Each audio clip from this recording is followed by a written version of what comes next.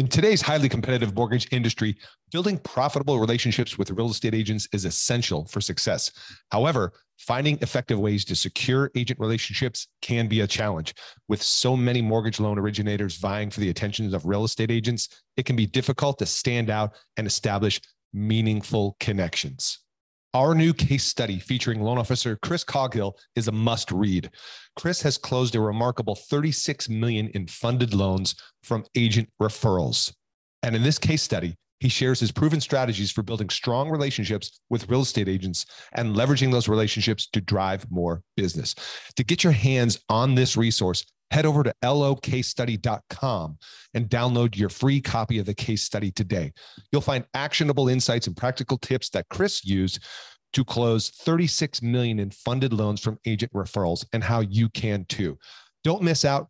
Go check it out right now. Visit locasestudy.com and download your free copy today. And I think so many loan officers identify themselves so much as a loan officer that they want to be involved in every single part of the transaction. Now, I know what a lot of people are saying. They're saying, yeah, but that's what I do. I'm a loan officer. And I'm saying, exactly. And there's nothing wrong with that. But understand, to be a loan officer, you're making 100% of your money on 100% of your time, which means you're going to cap out at about 5 to 7 loans a month. Or there are people that do 20 loans a month with no assistants, no processors, but ask them what type of a life they have. Hey, ladies and gentlemen, Jeff Zimper, your humble host of the Mortgage Marketing Radio Podcast. Hope you are enjoying your day or evening, wherever you might be listening to this. So listen, we're in a new market. You know that. I don't have to tell you. The better question is, it's not what happens, it's what you do, how you're going to respond, right? And the market is the market. The market does what it does. It's going to fluctuate and go up and down. The question is, how do you respond? How do you prepare for the future? And what is your mindset about the current market? Let me give you a piece of advice. It's easy to fall prey to the sky is falling. Chicken Little running around, right? Chicken Little attracted a crowd because the sky was falling and created a lot of fear, uncertainty, and doubt. And be careful of what you buy into, the narrative. Stand guard at the door of your mind. Protect yourself from those influences and messages and people who may detract and deter you from moving forward in confidence with a plan. And I do underline and stress, a plan. This market is not about winging it. You could wing it for the last 2 years because the flood was coming at you of business and opportunity. The tide has gone back out. What do? You need a plan. You need to start swimming. You need to keep your eye on shore. You need to have a target. Sometimes you need to ask for help. Sometimes you need, right, a better technique, a better process. And a stat I read today was about a market forecast from iEmergent. It's a forecast and origination volume for 2022. That origination overall volume will fall to its steepest decline ever, sharply dragged down by a refi drop-off. The latest forecast predicts that overall mortgage volume will decline by 35% from last year, a refi origination drop of 63%, and a purchase gain of 4%. So where's your focus? I'm going to assume your focus is at least in large part now back on purchase business, where it should always be no matter what, a healthy balance of purchase. The question is, how are you going to attract that purchase business? Are you going to get in front of the purchase business that's already happening? You've heard me talk about it enough here. You've heard the stories of our students that are Mortgage Marketing Pro members in my agent classes. How would you like to get yourself in front of the right agents in your local area and generate referrals on demand? You want agent referrals. You want an easier way to attract and convert real estate agents to referral partners, but your approach may be lacking in its effectiveness. Therefore, allow me to invite you to learn more about the My Agent Classes platform within the Mortgage Marketing Pro membership.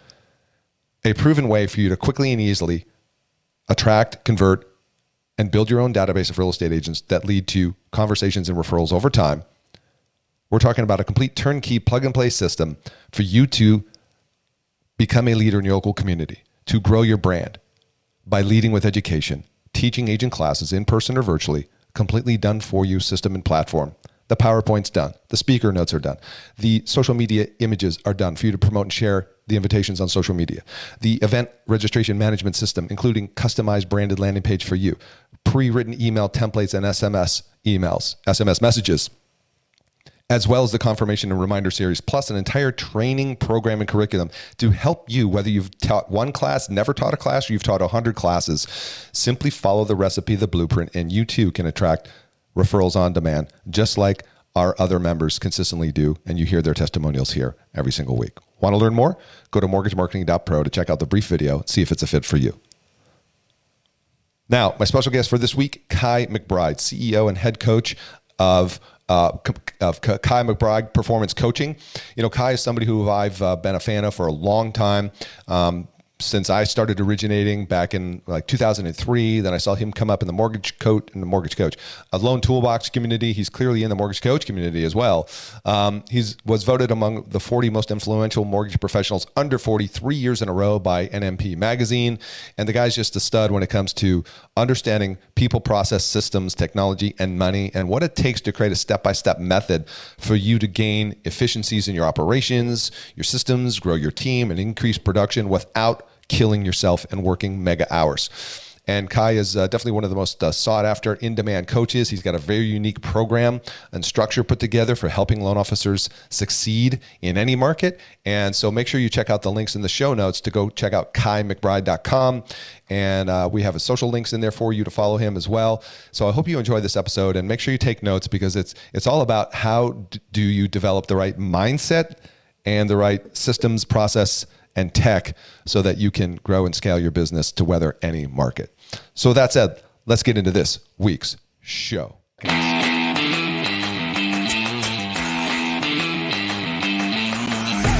Kai McBride, welcome to the show.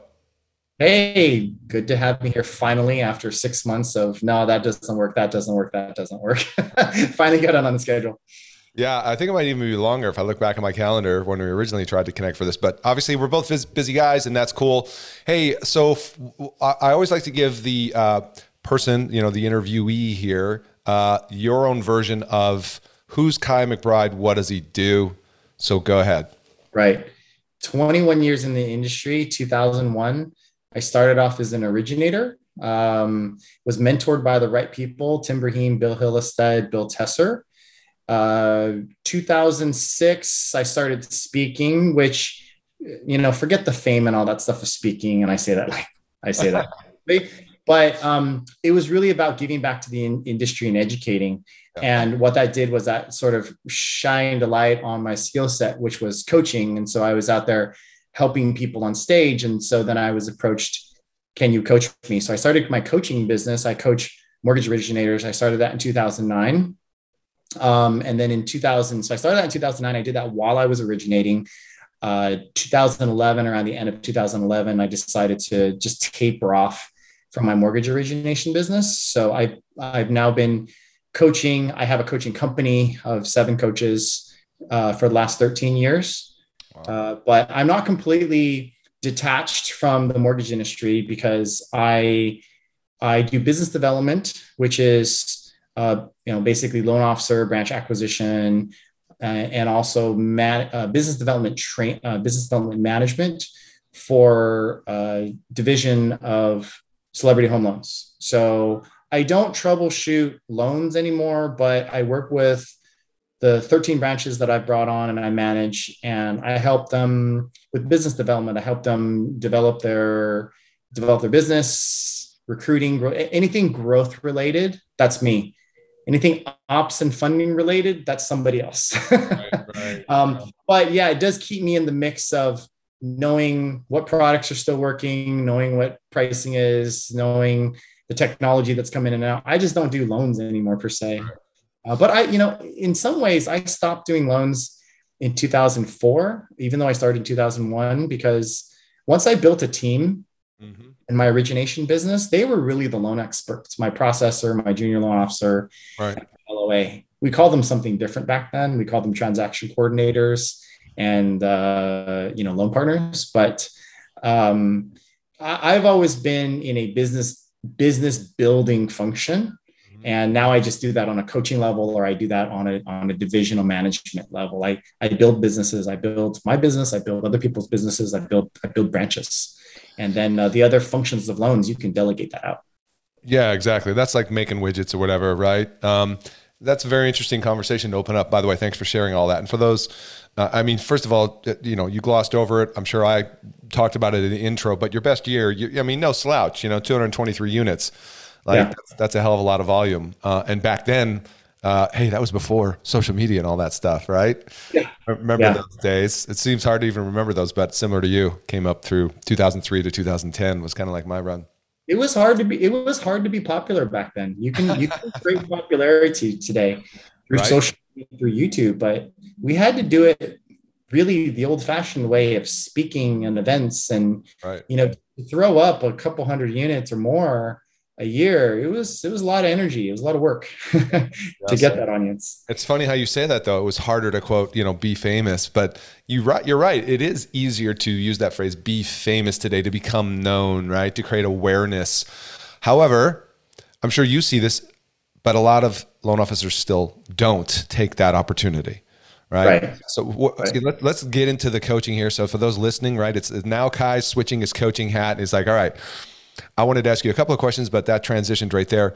What do you see as the most common resistance roadblock, or, you know what I mean? And how might you help people break through that with? I think it really starts with how you see yourself. Do you see yourself as a loan officer, or do you see yourself as a business owner, a business leader, right? So my favorite business book of all time, if you've never read it, everybody that's listening, is The E-Myth Revisited by Michael Gerber. Yeah. It talks about a baker who one day says, I'm going to open up a bakery. So she opens up a bakery. She basically realizes that she's either trying to get customers or she's baking all the time. And that's not really a business. She's just self-employed. And so if you identify as a loan officer, and listen, there's nothing wrong with that. I'm not saying that, right? But if you've ever had aspirations of huge growth, or heck, envy of huge growth, the people that do 20 units a month, and some of them do it barely working 30 hours a week, and they build teams and they build branches, you have to make that shift to being a business owner. So it wasn't until the baker said, well, the only way to get myself out of the kitchen is I'm not the baker anymore. So she created recipes for people to follow. And I think so many loan officers identify themselves so much as a loan officer that they want to be involved in every single part of the transaction. Now, I know what a lot of people are saying. They're saying, yeah, but that's what I do. I'm a loan officer. And I'm saying, exactly. And there's nothing wrong with that. But understand, to be a loan officer, you're making 100% of your money on 100% of your time, which means you're going to cap out at about 5 to 7 loans a month. Or there are people that do 20 loans a month with no assistants, no processors, but ask them what type of a life they have. They're working 70, 80 hours a week, 12 hours a day, 14 hours a day because it's just you. And the biggest difference between a business owner and a loan officer is a loan officer uses time to make money, while a business owner uses arbitrage. So they use other resources. They leverage processes, technology, people, and money to make money. They utilize those things because, here's the analogy that one of my mentors said is, Jeff, if I had a $20 bill and I said, I'm going to sell this to you for $10, how many would you buy? Right. Yeah. Thousands. Thousands, as many as you can, right? So if I look at an LOA and what the cost of an LOA is, let's say an LOA is $4,000 a month, but that LOA helps me get 3 more loans, which is $12,000 a month. I've arbitraged and I just leveraged 4,000 to make 12,000, and I've profited on 8,000. That's what the baker figured out. I can hire the baker and I can bring in business, and now I'm just going to make the net profit on my resources. And so the good loan officers that have pushed past boundaries have learned to leverage resources to either make themselves more efficient with time, to leverage people so that they're using a cheaper resource than themselves, or they're utilizing technology to automate. And that's how you break through barriers. I would say every time a loan officer breaks through a barrier, a volume barrier or unit barrier, is because they implemented a process, a technology, or they hired somebody. And of course, money is one of those leveraging points because some of those things cost money. I love that. It's also one of my favorite phrases is people process technology. You added money to it. So I just added that on as a nice bookend. Because sometimes, I mean, because things cost money and Sure. you have to balance the money, or sometimes things are just kind of out of the box. You just have to invest in it. And that's how it is. I mean, somebody asked me just today, they said, is it worth it if a realtor asks you to pay for their lead marketing? And I said, well, I mean, let's look at it this way. First of all, if that's their only source of business, no. But if they have organic business, this is the math on it. Let's say that they give you 2 closed loans a month on organic business, and you're going to make $4,000 each, so you're going to make $8,000. Mm-hmm. And then they say, well, to sustain this relationship, I want you to contribute $1,500 toward my marketing. If it makes them happy, and I'm going to contribute $1,500, but I'm still netting $6,000. Well, netting 6,500. Netting 6,500 is better than them leaving, and then you're back netting at zero, and you're just kind of throwing money to leverage the relationship, right? But I'm not necessarily putting any extra time. So yeah, sometimes money is a resource in itself, but obviously money helps establish the other resources. Well, that's a very interesting point of discussion, though, because as you well know, that's a much heated debate in the various groups online and so forth about I'm never paying for, you know what I mean? All that kind of, we hear that back and forth. But I love the fact that you, again, this goes back to identity and mindset. Take out the whole drama. It's an ideology, the drama that is associated with, paying for realtor leads. And let's back to your baker example, right? Well, what if you could pay another business down the street that if you paid them that money, they could refer all those. It's the same concept, right? You're paying for leads no matter what, because you're either you're paying it in time or money. I mean, even for me to go on lunch appointments, even if lunch was free, I'm still putting my time. So there's a concept that everybody has to calculate is, what is your hourly rate? Mm-hmm. Okay. So assuming you work 40 hours a week, mm-hmm. if you make $200,000 a year, your hourly rate is $100. Mm-hmm. And so every realtor appointment you do, if it's a 2-hour lunch, that costs you $200. Mm-hmm. So it's plus the cost of lunch. So that may cost you $250 just for one realtor appointment. And if you say, well, I'm going to go on 10 realtor appointments to finally get that one realtor to get that one lead, well, that was $2,500. And so some people would say, well, I'd rather take my $2,500 and apply it toward a marketing campaign, a Facebook ad, or somebody's lead generation campaign. It's going to come out some way or another. And people just don't see it that way. So what we're trying to do is we're trying to maximize our hourly rate or increase our hourly rate by doing things that are more highly leveraged and less. Yeah, which is, of course, why I'm a big advocate, as you may or may not know, about classes, right? It's a leveraged way to reach out to realtors and attract them, top of the funnel, large group, and sift and sort. It's a system and technology, just like you talked about. And one of the things that I learned from my coach, I get coached as well too, is in order to multiply, you have to simplify. Because if you don't simplify, how do you multiply something that's really, really complex? So let's take the baker example. In order for her to multiply how much she can bake, she had to simplify by creating a recipe. So if you want to do more business, it starts at the ground level where you have to create a loan process checklist you're going through a checklist and you're doing. So think about a loan process checklist. That's no different than a recipe when you cook, or a grocery list. Imagine going to the grocery store without a grocery list. So imagine how many loan officers are doing loans without a loan checklist. So you simplify in order to do more, or you simplify. You say, well, now I want to present to 10,000 people, 10 people instead of one person. Well, when you first do it, it's a little bit of work because you got 10 people and you're kind of juggling all this stuff. So the way you simplify is you create templates, you create PowerPoint presentations, you create scripts. Right. So simplifying always helps the multiplying. You can multiply without simplifying, but then it creates complexity. And so anytime you take, so a lot of people, they want to hire somebody to multiply. Right. Well, when you first hire somebody, it actually adds a level of complexity because you have like 2 cooks in the kitchen, right.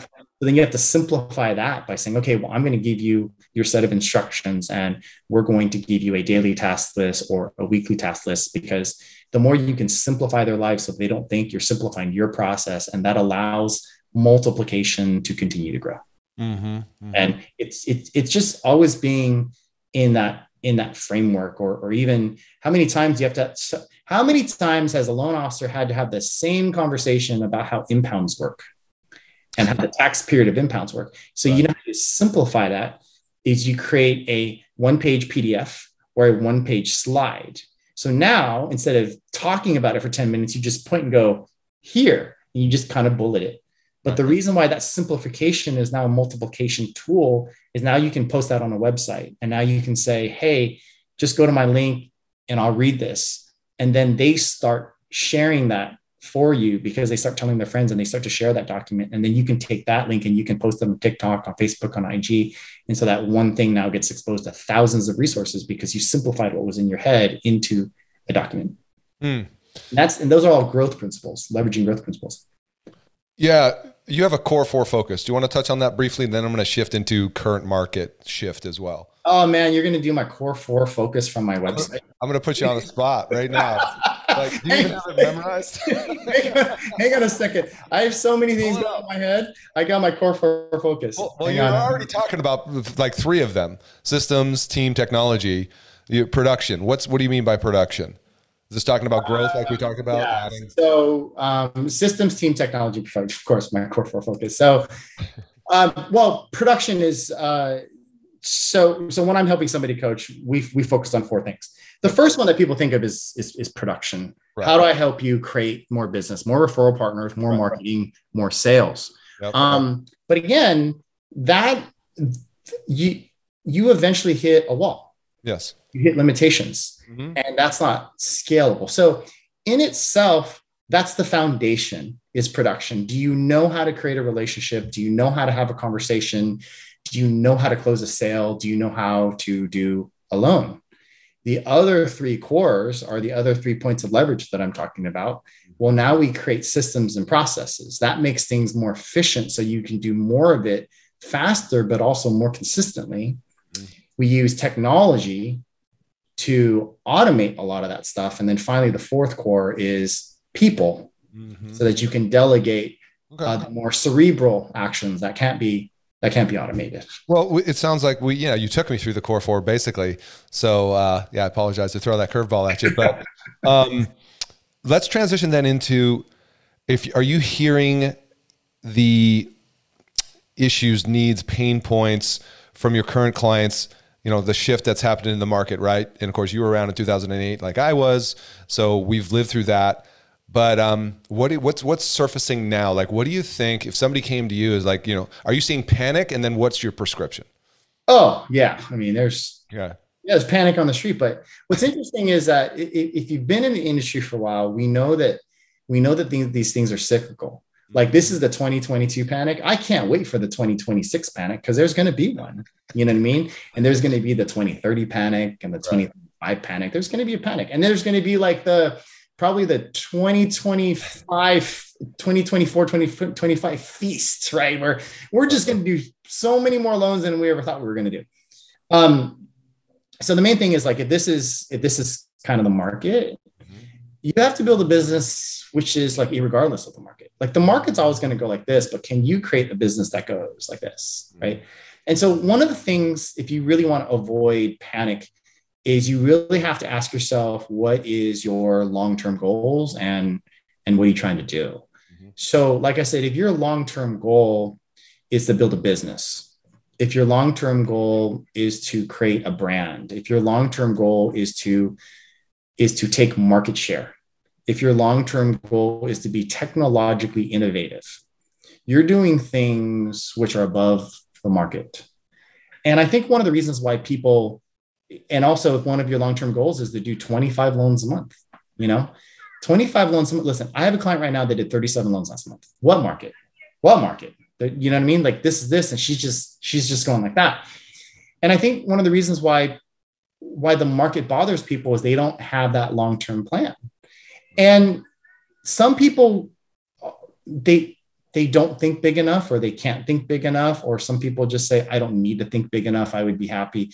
The problem with saying I would be happy just doing 8 loans a month is it's kind of like small enough where there's going to be those markets where you might do 2 loans a month. You know what I'm saying? Like if you want to do 8 loans a month, realize that that's your average. So you kind of have to know how to do 15 loans a month, because then there's going to be those years that you're going to do 5 loans a month, right? Does that make sense? And so to do a 15 loan a month business is a much different place. So whatever average you think about, you have to like overshoot your average to, to count for the small times. But when you build things that are bigger than that, you're not really thinking about the market. So think about it like working out. If you're constantly looking at your weight and you're being reactive to your weight, and you're getting out of shape, and then one day you say, oh, I'm going to go to a wedding, so I'm going to work out. Okay. Or I went on a binge and I gained all this weight. Well, you're constantly reacting to just your schedule. But if you said, I have bigger goals, I want to be in shape, I want to be healthy, I want to look like, what is his name? Tony Horton or whatever it is from yeah. 90X, Beachbody. Yeah. Right. So Beachbody guy. So you're on a trajectory which is above the normal person. Mm-hmm. Right. And that's really what I encourage people is to like create a trajectory and a goal above the normal person. Otherwise, and here's the key word, you're just going to be average. And what average is the market. You're just going to be average. So you have to create something that is above that. So if you create something above that, you're always striving for that. And so, of course, let's just say that you ever met a fitness freak and he's totally in shape, but he binges. He'll go on that Vegas trip and he'll binge and he'll gain 5 pounds and get a shape. And then he's like, well, but what does he say? He says, but it didn't really affect my overall fitness. Mm-hmm. It kind of set me back for a week or two, mm-hmm. or maybe it set him back for a month, but he kind of gets right back on that long-term goal. Yeah. But when you don't have a long-term goal, every setback is like a major setback. So that's the first thing is to like, it's not about recovering. I know some people were doing 8 loans a month and they're down to like 1 loan a month, 2 loans a month. I'm thinking, how do I recover to 8? It's like, you want to recover to 8, create a plan to get you to 15. Does that make sense? Because that's more long-term. Yeah. It's bigger than that. And not only that, but when you're in that sort of 4 to 7 range, you identify as a loan officer. And as a loan officer, you're pretty much subjected to sales. Right. Sales is subjected to the market. Yeah, that's a very good lesson in there. A couple of things you're saying. More units is more margin, fluctuation capacity in the market. Like for instance, I was just reading this post this morning by Chuck Cowan. You obviously know who he is, I'm sure, on Facebook. And he shared this post that overall volume is down 35%. These are the projections. Refi drop of 63%. So you and I both know very heavy refi originators. And if you were all refi and you're doing 8 units a month or even 10 or 12 because of the refi boom. Did you say 35%? Overall volume? Yeah. Okay. So let's look at this from a mathematical point of view. Mm-hmm. If overall volume was 35%, that's really nothing if you think about it. Okay. But what's really happening? Okay. So if somebody is doing 10 units a month, and if overall volume is down 35%, that means that person is dropping to 6, 7 loans a month. Right. That person should not really be panicking per se. Mm-hmm. See what I'm saying? Right. If somebody does 5 loans a month, then they're going to go down to 4 loans a month. That's actually not panic. Mm-hmm. Here's what's really happening. Somebody doing 10 loans a month, all of a sudden is now doing 4 loans a month. Mm-hmm. Somebody doing 5 loans a month is now doing 1 to 2 months.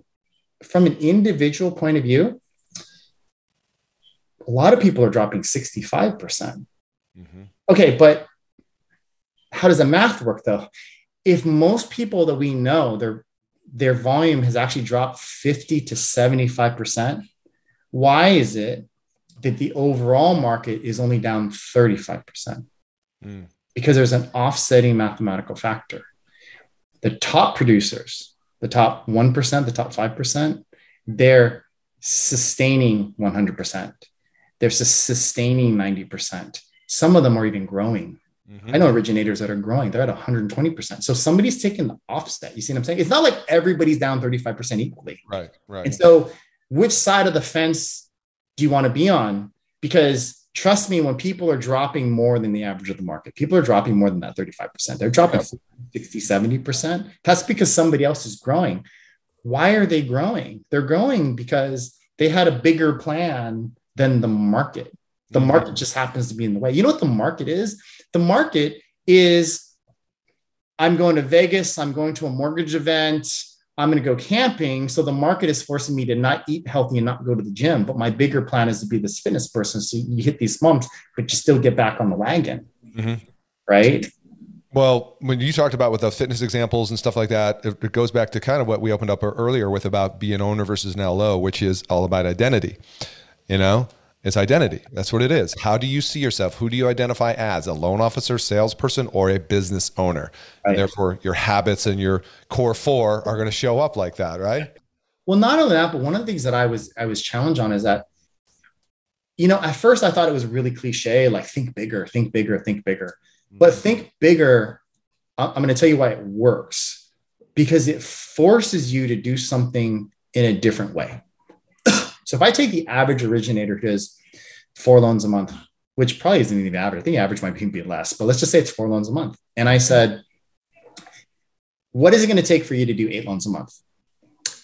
That person is more or less going to have an answer. Okay. A little bit more work, a little bit more strategy. Okay. But if I looked at a 4-unit originator and I said, what is it going to take for you to do 25 loans a month? Yeah. Big gap. Much different because your marketing plan has to be clearer. Your target market has to be clear. Target market has to have a lot of clarity and has to be very precise, but not on that, but like a 4-unit a month physically couldn't close that many loans because they don't have a team. Right. They don't have a process. So now you have to think about, oh, I need to hire. I need to build. I need a CRM. Mm-hmm. I need to be a trainer. I need to be a leader. Mm-hmm. Okay. I might even need to go to a different company. I need to invest. And those are not things that you do overnight. Right. That's long-term planning that you lay out a 1 to 5 year plan. And every day, instead of waking up every day and saying, where's my next loan coming from? Where's my next loan coming from? You're asking to yourself, how do I build one more piece of that big blueprint? How do I now build the CRM piece? Mm-hmm. How do I now find my first LOA? How do I now put that automation piece in? And business becomes a lot more fun that way as well too. I mean, even in my coaching business, you know, when I started coaching, I was a one-man show, mm-hmm. one-on-one coaching with like 20 clients. Mm-hmm. Now I have 100 clients with 7 coaches, and I don't do a lot of the coaching as much as my coaches do, but we have like, you know, 3 levels of programs. We have workshops, we have this and this and that. But that's a lot different than if you would have looked at me 4 years ago and said, hey, you're one coach with 25 clients. How do you get to 100 clients? I'm thinking, well, I'm not going to work. I was probably working, you know, my good 40 hours a week. I'm like, oh, I'm not going to work 160 hours a week. Right. I had to do it a different way. But if you said, well, how do you get from 20 clients to 30 clients? Fine, I'll just get 10 more clients. So my next goal is, how do I get to 250 clients? I can't get to 250 clients and ask my coaches to just work double time. More coaches, more programs, which generally means greater attrition. So now how do I fight attrition? How do I create more automation? I need to build out my administrative team. And so that's how we challenge ourselves. I mean, I think the bar for most people, I think the bar should be, if anybody who's listening is ambitious, it should be 15 units. That's your starting bar, 15 units a month. Why do you think that's the number? Because that's the first number that's a game changer.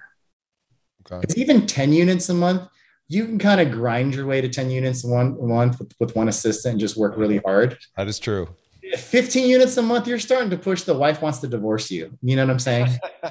No, seriously. You can get away with 10 units a month and just have like a long, hard day. Right. You know, you send them shopping and they're fine. Sure. And it goes both ways too. You know, if you're the female, you just, you know, you buy your husband a boat or whatever that is, right? But what I'm saying is, but at 15 units, you physically couldn't do it. In like everybody listening right now, everybody watching right now, if you did 15 units at your systems, it would break you. It would break you.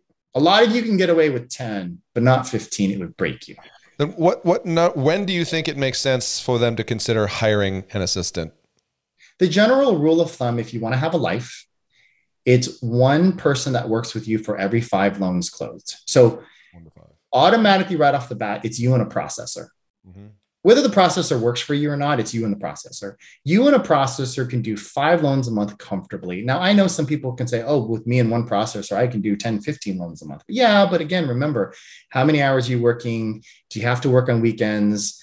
Do you have to do pre-approvals on the, while you're on vacation? Okay. So once you hit about that seventh loan, that's when you should hire, for example, your LOA. Now your LOA will allow you to burst to 10, 12 loans a month, right? And then to burst from 12 to 15 loans a month, you may want to look at a marketing assistant or a junior loan officer. So a junior loan officer should be licensed, who then takes loans for you, so that you're not doing all the 1003 work and talking to the clients. That way you can focus on realtor. So if you had a processor, an LOA, and a junior processor, you're good at 15 loans with a good life, and you can burst up to 20 loans working a little harder sometimes. Okay. Is there any specific hiring process? I know some people use the DISC to get, to identify the right candidates. Any recommendations around that? Yeah. So when it comes to hiring, first of all, to keep it simple, yes, there is DISC, right? So you have DISC. So the D side, on the farthest side, the D and the I side, that's like the extroverted people person side. Right. And on the left side, which is S&C, that's the detail, methodical, and steady side. Okay. Here's the mistake that people make. In the mortgage industry, you want to hire everybody on the right side. Detail, right, steadiness. Okay. For the role of processor, support assistant, all that. Honestly, for the role of anything on your team except you. Right. Yeah. Because you're the DI. Even your junior loan officer, anybody on the team except you needs to be on the right side. Okay. When you hire people on the left side, they may be good. They may be outgoing. They may be kind of salesy. But what you're going to find is, because they lack a lot of that detail, you end up babysitting them too much. Right. So there's not a lot of delegation. You know what's interesting? I don't know if you've seen this, but I've looked at a fair number of DISC profiles. There's a lot of LOs that are high on the other side, the S and the C. And you know what? A lot of them struggle creating their own business. Right. Create your own business, the marketing and the business development, you want to be on the left side. So a lot of times, it sucks for me to say this, but I say, you want to hire team members, just hire that failed loan officer that can't do more than 2-3 loans themselves, and just get them on your team, and together. But loves figuring out a loan or problem solving. Oh, yeah. Right. Yeah. So the thing too is that to attract that, number one, you should DISC test everybody. Yeah. Okay. Just to filter that. But sometimes, you notice you tend to attract more than others. It's because it's the way people write ads. Mm-hmm. Like, don't write this. Looking for an organized, detailed person who's outgoing, is good on the phone, and is ambitious. It's like, dude, that's a unicorn. You want like everything, I put all the boring stuff. I say, organized, can manage a pipeline, detail oriented, auditing skills. Don't say anything about people skills and no life. The people skills, you're going to interview that. Right. But you want to attract like good with numbers, all the stuff that you hate. That's how you want to write.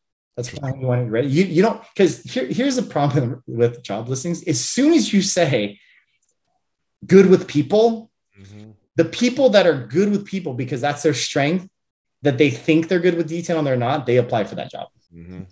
Right. So you want to be on this side. Here's another thing too. And, if we want to kind of transition into training and leadership. So a lot of people will hire people, and it can become an absolute disaster because I don't know what happened. They shadowed me for 2 months, and now they still don't know what they're doing. They make all these mistakes. Well, first of all, that'd be like saying, all right, I have a daughter. I have 2 daughters. All right, daughter, that's going to learn how to drive. Just like sit in the car and shadow me for a while, and then I'm going to kind of give you your car and let you drive. Right. So we don't do that. We teach our kids how to drive in controlled environments. Let's start in the parking lot, and then we move to city streets. Then we send them to formal training, and then they can only drive from home to school. Right. Then they can eventually go to other places, no freeways. Well, unless you have an experienced cousin that's visiting you who's 27 years old that knows how to drive, if you're hiring somebody that doesn't have that skill, you have to put them in controlled environments. So first, we're only going to collect documents. And then we're only going to do conventional refinances only. Then we'll move to conventional purchases. Then we'll move to possibly jumbo purchases. Then we'll move to VA, because you always want to create an environment where your employees can't fail. Yeah. And I think leaders and managers too much put employees in environments setting themselves up for failure. Mm-hmm. And and because they don't want to take the responsibility of that. And just, again, you would never do that to your kids. Right. That's good parallel to, would you do this to your kids, what you're trying to do to this person right now? Oh yeah. It's kind of back to not keep plugging this, but it's a nice fit. Your 4 core, right? Systems, like you said earlier, people, process, technology. I'm sure you're also a big believer in that if you're going to be hiring somebody, you've got to have that documented, not in your head, documented process. Well, let's think about it this way. Jeff, do you cook at all? Mediocre, yes. Mediocre. Okay, so I'm going to use a reverse example. So who in your family is like a really good cook? DoorDash is the best cook. DoorDash is the best cook. Let's say you have an aunt or grandma or something like that. I'm sorry. Yes. Well, yes. Here's how you don't learn how to cook. Just watch me and follow me and take notes. I'm just going to look at grandma and go, can you just write the recipe? Right. Then I can do it exactly. Yep. Take the time to write down the exact process for people, exactly how you want it. And, I hear this a lot too. I don't trust my team. Nobody does it better than me. I'm going to tell you right now, if that's your attitude being a parent, you're not a very good parent. I'm sorry to say, right? Because you're just saying, well, nobody's going to do it as bad. And there are some parents that I know that are kind of helicopter parents, and all they do is they just end up picking the pieces. Like, you have to set people up for success.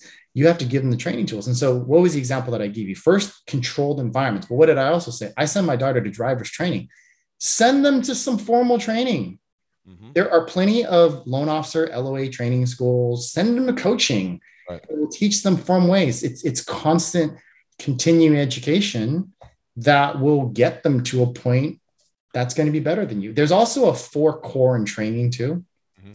There's qualification, guidelines, company processes, and then team processes. So the first 2 are qualification and guidelines. So qualification means, do you know how to calculate a pay stub?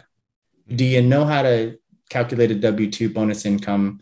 Do you know DTI? Do you know how to calculate DTI? Do you know how to find a middle credit score? In other words, those are things that you calculate regardless of the program. You see what I'm saying? Like, I'm just trying to calculate a DTI. Mm-hmm. It doesn't matter what the DTI comes out to be, whether it's 80% or 33%. Do I know how to calculate DTI? Do I know how to calculate reserves? That's a qualification thing. Guidelines is a completely separate thing. Guidelines is memorization.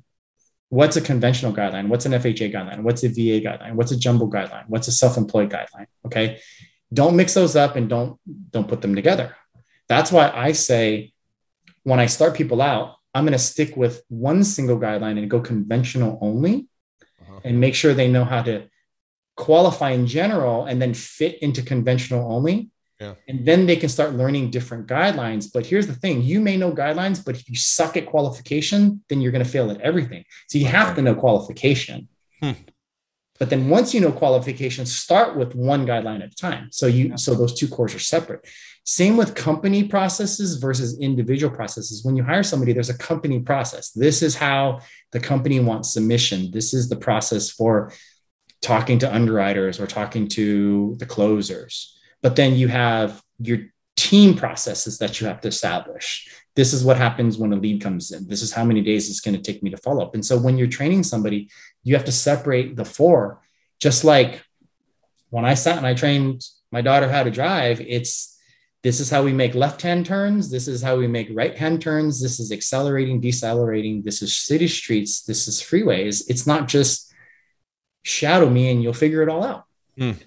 It reminds me of the progression through martial arts, the different belt system levels that they have. You don't move from white to et cetera without first kind of quote mastering those base level skills, and then you can move up from there. Yeah, exactly. Imagine going into black belt. I mean, I've done martial arts. Imagine going to black belt. That shadow me and you'll figure it out. Get your ass kicked. Yeah, totally get my ass beat. All right. With the last few minutes we have, what are the buckets of business? I jotted this down that you tend to always recommend. I know it varies a little bit, but are there any like go-tos, you know what I mean? From your box, what are the buckets of business people should definitely be deploying? Well, so this is what I recommend just in terms of like how to build your business too. There's 3 areas that you want to focus on when it's building your business. You want a business that's self-managed, self-sustainable, and then self-growing. Okay. So self-managed is creating the good processes the technology and the team that is efficient in just running leads to pre-approval to live loans to close. Just and in a way that you can delegate it, you can automate it, you can systemize it so that you're not always babysitting and all that stuff, all the anxiety. The self-sustaining part is really every business, you need to establish a database and you need to be database oriented. Okay, here's why. There's database math. The average consumer gets a new mortgage loan every 5 years conservatively. Every 5 years, they're either going to refinance or they're going to move. That's a pretty conservative number. But what that means is that if I have a database of 1,000 people, I don't mean closed loans. I mean just 1,000 homeowners or to-be homeowners. 200 of them will get a new loan this year. 200 next year, 200 the year after, 200 a year until you get to the 5th year. So if you wanted, now, what if you knew 200 people in your database are going to get a loan this year? You have to do everything you can to put yourself in front of them and convince you to do business with you. Right. If you can convince 50% of them to do business with you, that is a 10% pull-through rate. Out of 100%, 20% will get a loan. If you can get half that, you have a 10% pull-through rate. So here's the formula. If you want to do 100 loans a year, your goal is just 2 things: build a database to 1,000 people and constantly nurture that database. You want to get to 200 loans a year, build a database to 2,000 people, nurture every single person. If you get a 10% pull through, you get 200 loans a year. The average person also gets, on average, 7 mortgage loans in their lifetime. How often has somebody lost a loan to their competitor and they're like, oh, screw them, I never want to talk to them again because you got offended? Maybe they were nice about it. I'm so sorry, went someplace else. And you're like, man, that asshole, how dare he? Because I put so much. Dude, just relax. At the next refi, boom, hit that person up again. Because you know why? Their lender may have done a crappy job. Their lender may have disappeared. Their lender is not going to remember. So 7 loans, if I get 3 out of the 7, I'm good. Just nurture that database forever. So having that database mindset, you're just like, there's only 2 functions. You're growing and you're nurturing. If you grow and nurture, get 10%. Okay. The third function is what I call the self-growing database, or the self-growing part of the business. Every person, like we sit here and we stand on these high horses and these stools and we say, oh, I give great service. I give great service. I say, okay, well, how many loans did you do last year? So I did 100 loans last year. Okay. Out of those 100 people that you closed, how many of those 100 gave you referral? Like they gave you referral. You know what the average answer is? What do you think? Out of 100 people, what is the average? 10 or 15, less. 15-ish, maybe 15-ish, maybe 20. I don't know. Anyway, you're sitting there touting great service, but your own people that you put through great service didn't refer you business. You should get at least 50%. I mean, one of my coaches that coaches for me, she has a 70% referral rate. So if she closed 100 loans, she's going to get 70. She's going to get a referral from 70 of the people. Okay. And you know, the number one reason why we don't get referrals? Yes. I'll let you take it though. Go ahead. Because we don't ask, right? You got to ask. I was going to say, I bet that person who gets 70 out of 100 has a very specific process. A very specific process to ask consistently with the right script. Right. Yep. Secondly, what about all the listing agents that happened? Okay. So let's just say out of the 100 loans, maybe only 50 of them were purchases. Well, there were 50 listing agents. I always ask people, how many of the listing agents now also give you business? Average answer, 2. At least 10, 1 out of 5. Right. If somebody asks me again, how do I meet realtors? I'm like, you can't even close the realtors that were in the transaction. So there's a process. Yeah, but those are listing agents, Kai. They don't have the business. Oh, they all have business. They don't have the buy. You've heard the excuses, right? Yeah, they have buyers agents. They get buy sides, or sometimes they're just connectors to meet their friends. Listing agents have buyer agent friends, you know, but we need to. But they also have buyer leads that they're feeding to their team. They got buyer leads because who's visiting listings? Buyers. Exactly. Who owns inventory? Listing agents. Right. They hold all the inventory. So we're not converting listing agents. We're not converting the title agents. You know, the title agents and the escrow agents that are working on your transaction, they're watching you too. You do a great job. Go talk to them. Go get a referral. Title agents and escrow agents are the best referral sources Because if they see you doing a good job, they'll introduce you to their favorite realtor whose lender just failed them. There's financial planners, there's CPAs. Here's what I'm saying. In one transaction, there's like 10 opportunities of business, but we don't pay attention to that because we just go to like the next business. So the reason why I call it self-growing is if one transaction can self-grow into multiple transactions, you're growing your database on its own.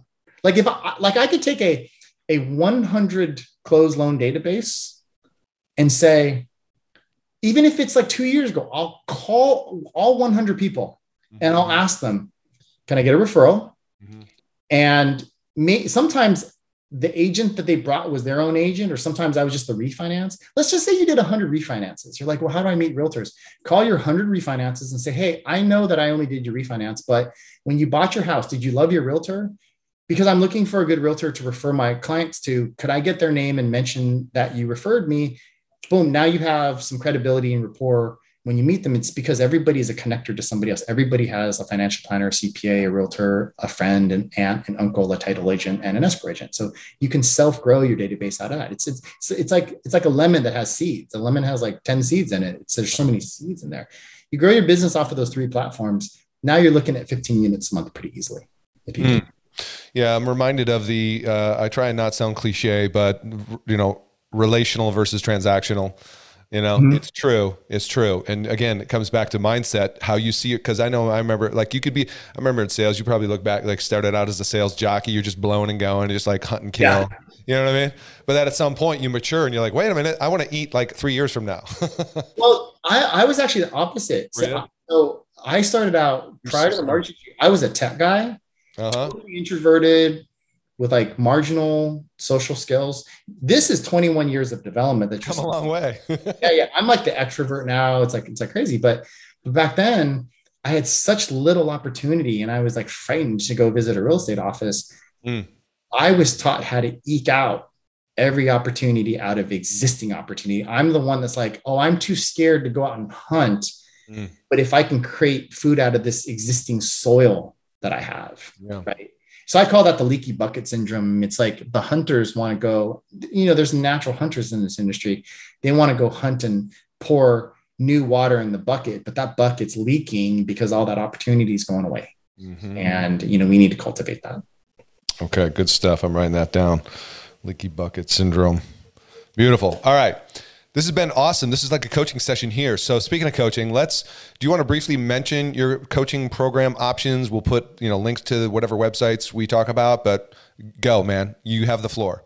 Yeah. So, KaiMcBride.com, if you figure out how to spell that when Jeff puts it up, but KaiMcBride.com is where you're going to see all of my coaching programs. My coaching program is based on those principles of leverage, the 4 core principles of starting with production, but then creating systems, technology, and team. What's interesting about the way we coach is a lot different. A lot of coaching programs are either one-on-one coaching or group coaching. And I didn't want to necessarily limit that.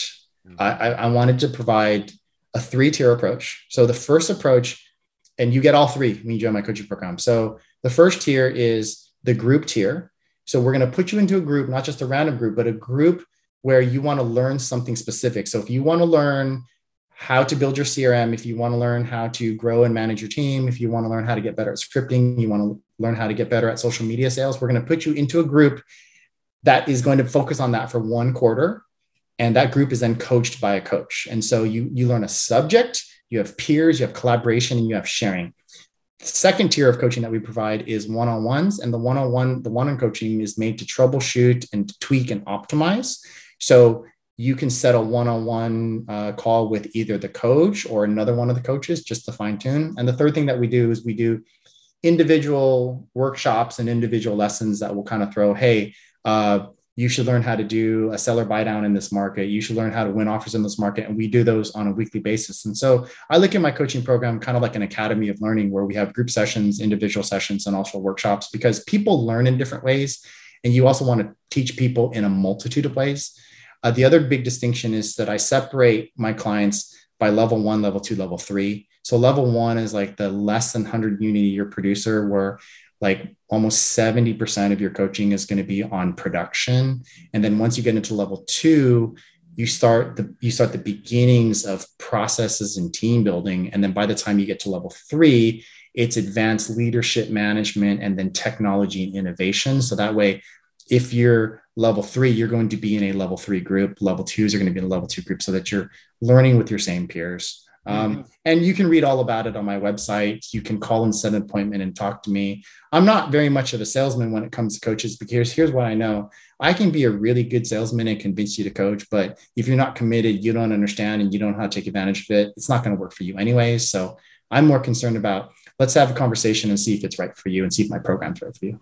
Awesome. Well, you've got the track record to back everything up, as we've learned today, but clearly you've been around coaching a lot of power players. So I'm going to put the links in there. Kai McBride, KhaimCbride, KaiMcBride.com. Plus I'll put links to all your socials so they can follow your world travels and adventures wherever the heck you go out and about, which I enjoy watching myself, by the way. Well, that's another thing. I mean, you got to be doing it for something. You got to be, whether it's you're trying to build your retirement plan, you want to buy that fancy car, you want to donate to charity, you want to have a second home. It just, inspiration helps motivation. Absolutely. 100%. Well, listen, I appreciate you making time. It was great to finally connect after 6 months. So I really enjoyed it, man. Thanks for being here. Yep. Thanks, Jeff. It was great being here. Hey, so I hope you enjoyed that episode and special guest. Most importantly, always remember to never leave the scene of an idea without putting it into action. So whatever the one big idea, one takeaway is from this episode, please make sure you create a plan around that, write it down, put a reminder in your calendar for you, follow through and get some of the resources that were shared, and just make sure to take action so you can build momentum on your ideas. And then, of course, if you're interested in more agent referrals and less time with less struggle, and building a platform that attracts agents to you and helps you find the best agents in your local area that are actually doing the business and generating referrals on demand, just like Liz Reyes Laforez does, is she recently hosted a class and had 39 agents register for her class. 15 agents attended. Immediately following the class, she got 3 new purchase loan leads and scheduled 2 appointments immediately after the class. That's just within less than 24 hours of the class. If you want results like that for yourself, make sure to check out the My Agent classes and Mortgage Marketing Pro membership over at mortgagemarketing.pro for more information. And I'll see you on the next one. Bye for now.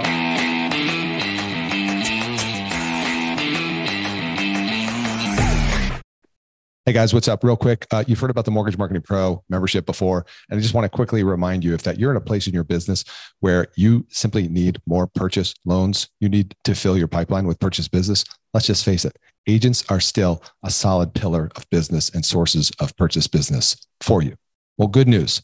Our Mortgage Marketing Pro membership helps loan officers like you close more loans without the hassle of chasing agents or cold calling. Done for you agent classes, expert training videos, a marketing automation platform that automates the entire process for you, everything you need to build your personal brand in your local market, attract and convert agents into referral partners. Plus, done for you proven marketing materials and plug and play content to make promoting your class, getting agents butts in seats, partnering with affiliates real easy. But that's not all. You'll also get access to our weekly mastermind calls with top LOs, authors, speakers, and coaches to learn the best strategies to grow your business right now in today's market. And as an extra bonus for a limited time, for all new members, you'll get access to a database of 200 agents in your local market that have closed anywhere from 8 to 50 transactions in the last 12 months. And we'll provide that list uploaded into our platform for you so you can get off to a fast start in reaching actually productive agents. So what are you waiting for? You can check out more at mortgagemarketing.pro, see more of the success stories there. And if you feel compelled to do so, book a call. We'll have a chat. We'll see if it's a fit. Don't miss out on this opportunity to take your mortgage business to the next level right now. Head over to mortgagemarketing.pro.